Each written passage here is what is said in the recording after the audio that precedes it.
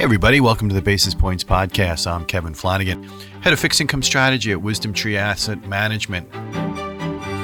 Is income coming back into fixed income? I think that's something that we should be looking at here as we're coming into full summer. Now the Independence Day holiday behind us and where we're headed here for the second half of 2022. And, I'm a bond guy, right? And there's little doubt about what I think is the biggest headline for the markets this year, and that's the increase that we've seen in rates, notwithstanding the rally that we've seen in the 10-year Treasury over the last week or so. Nevertheless, rates are up in a very visible fashion here in 2022.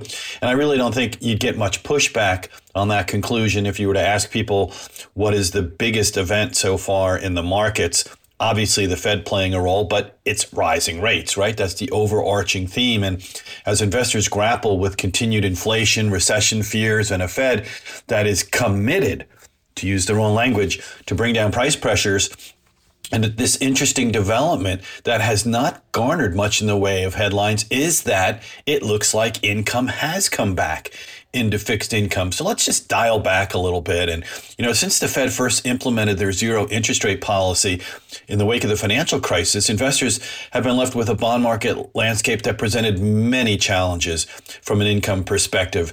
And even after the Fed normalized monetary policy during the 2017-2019 period, rates were still remain, for the most part, at historically low levels. And that was only exacerbated when we had the COVID lockdown and subsequent policy response, with once again brought zero interest rate policy into play from the Fed.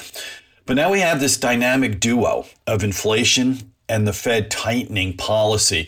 Interest rates really had nowhere to go but up this year, and that's exactly what we've seen happen across the fixed income spectrum.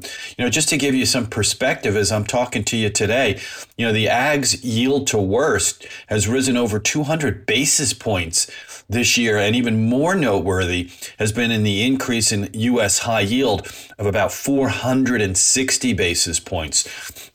The interesting portion of this discussion, though, is where have these rate increases placed absolute yield levels? So going back to the AG, we now see a yield to worst of about 3.8%, highest reading since 2009. For U.S. investment grade corporates, similar story. The current level of about 4 3/4 is also essentially the highest reading in about 13 years.